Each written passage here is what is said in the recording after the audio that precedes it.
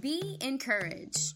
Welcome to a podcast centered around being encouraged, being an encouragement to someone, and being encouraged, replacing fear with unwavering trust.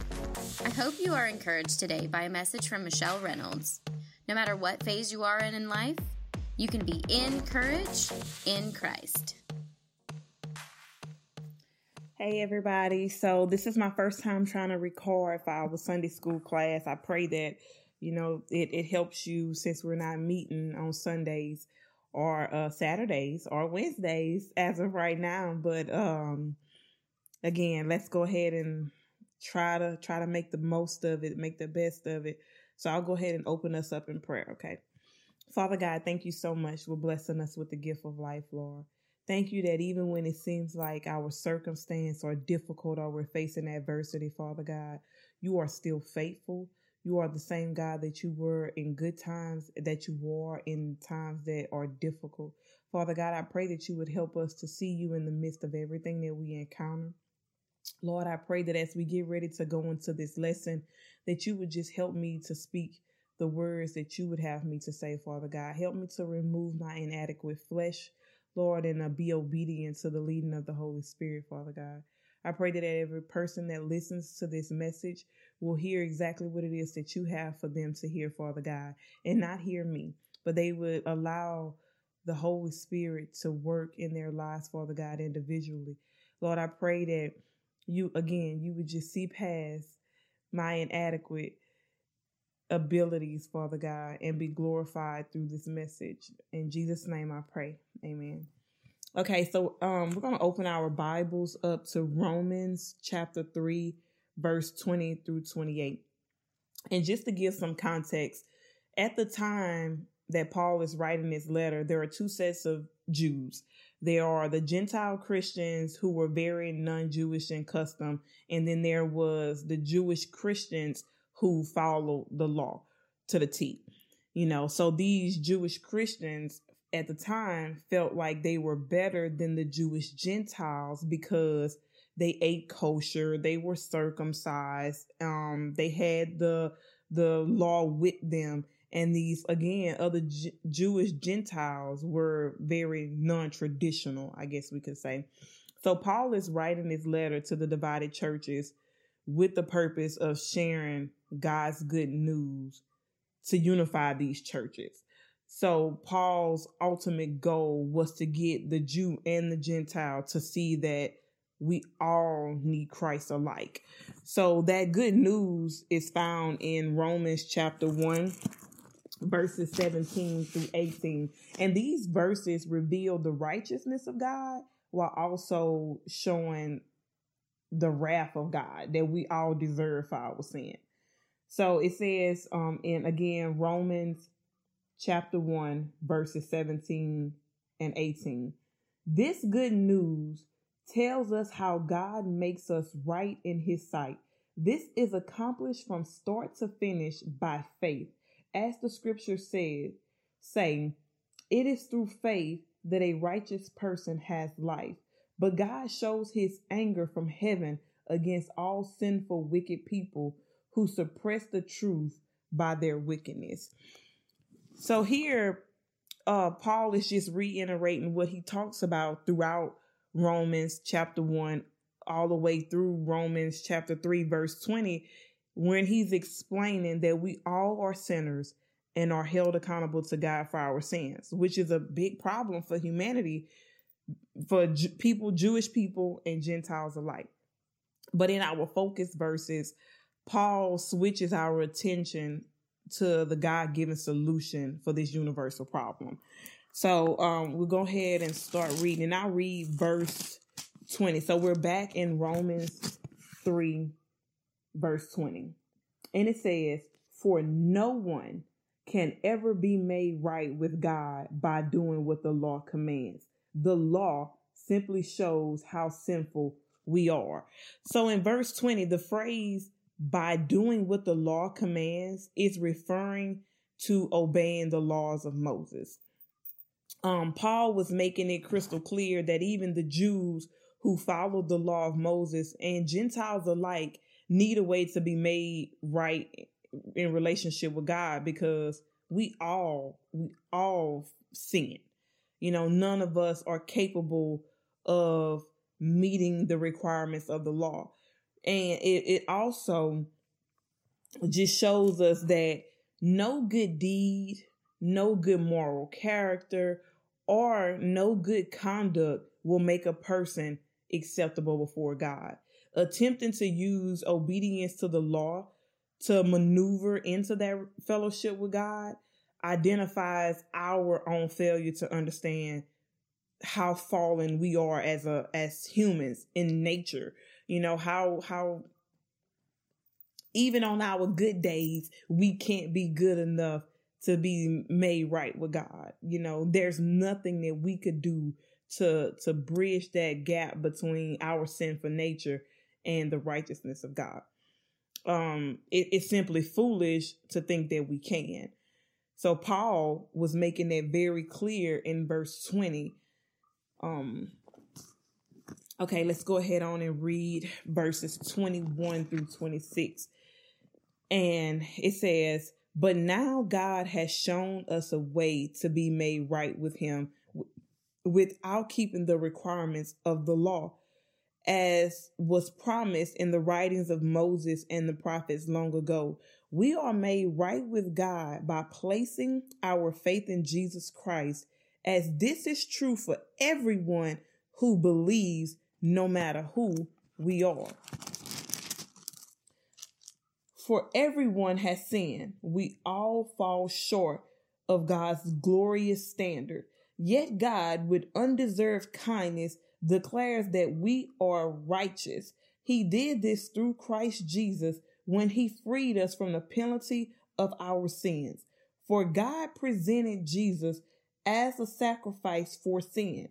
People are made right with God when they believe that Jesus sacrificed his life, shedding his blood. This sacrifice shows that God was being fair when he held back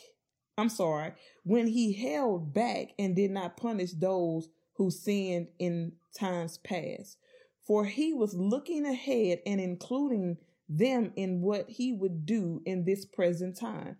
God did this to demonstrate his righteousness, for he himself is fair and just, and he declares sinners to be right in his sight when they believe in Jesus. So we're going to go back to verse 21. The statement, "but now," is referring to when Christ was nailed on the cross.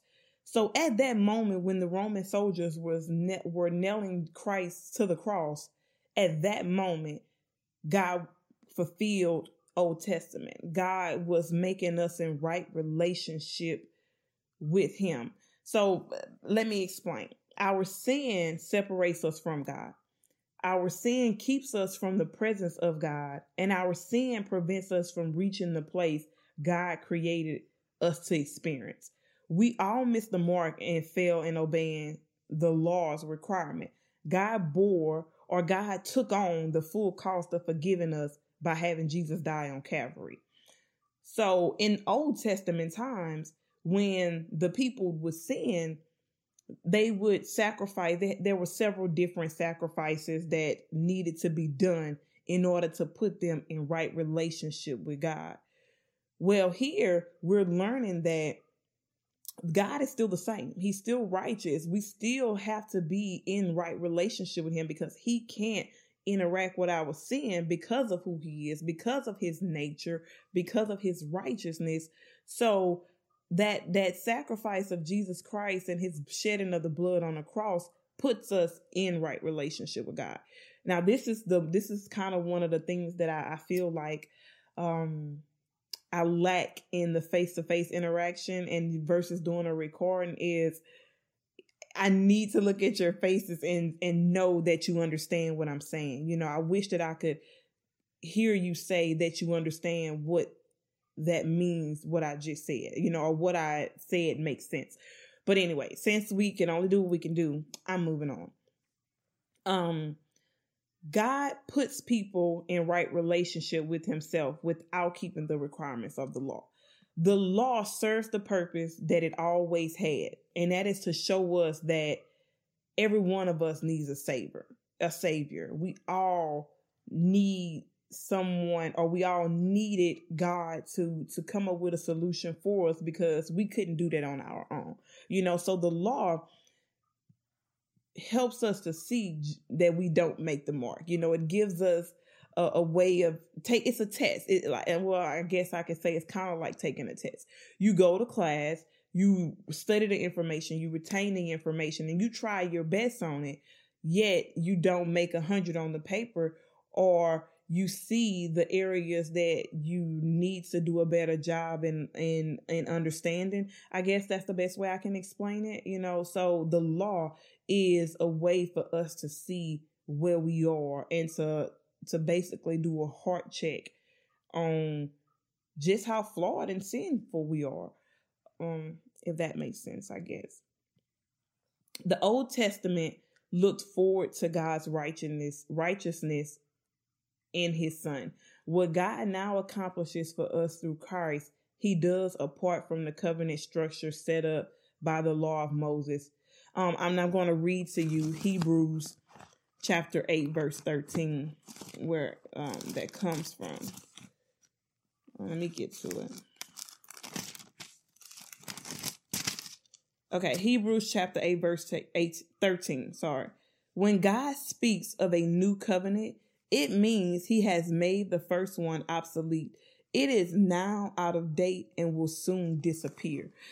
So the ways in the Old Testament that people had to sacrifice and do these certain acts to be in right relationship with God made obsolete through the work of Jesus Christ on the cross. So God declared us righteous, or provided justification by faith in Christ. So justification is the understanding of that restored fellowship with God because the sin no longer exists. So there's a difference between a pardon and justification. A pardon is, okay, you don't have to deal with the consequences, or you're forgiven, I guess, or people have understanding. But with justification, the sin is no longer remembered. It is not how God recognizes you or identify you. It means that you get a new status. You're right with God, and you're forgiven. Not only do you get a new status, but you become a part of a new family. You're included in God's people. And then you also get a new future, because you get a transformed life. And all of this is given to us with no strings attached. This means that when we are a believer and we put our trust in Jesus Christ as our Savior, God requires nothing further. He is absolutely satisfied with the perfect sacrifice given to us by believing. We even in our sinful nature, even though we don't deserve it, we are given this I don't know the word to sum this up, but we are given this ability to be in relationship with God, even though we are still sinful and we don't deserve it. But because God is righteous, he chooses to show us this undeserved kindness. I'll read verses 27 through 28.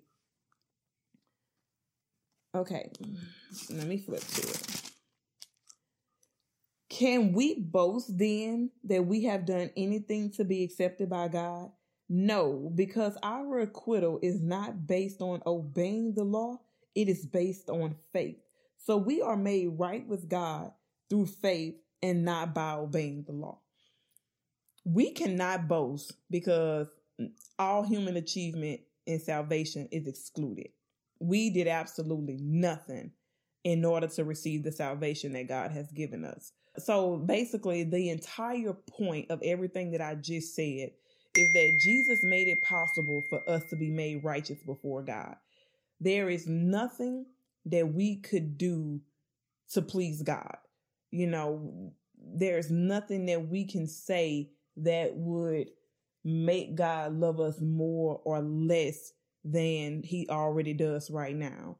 So as you leave from this message, I want you to think about what areas in your life are you doing, or what things are you doing in your life that you feel are pleasing to God. And I want you to be honest with yourself and be aware and know that it's one thing to obey God and to serve God because of your love for him, but it's another thing to obey God and to serve God out of obligation, to feel like you're having to please God in order to go to heaven.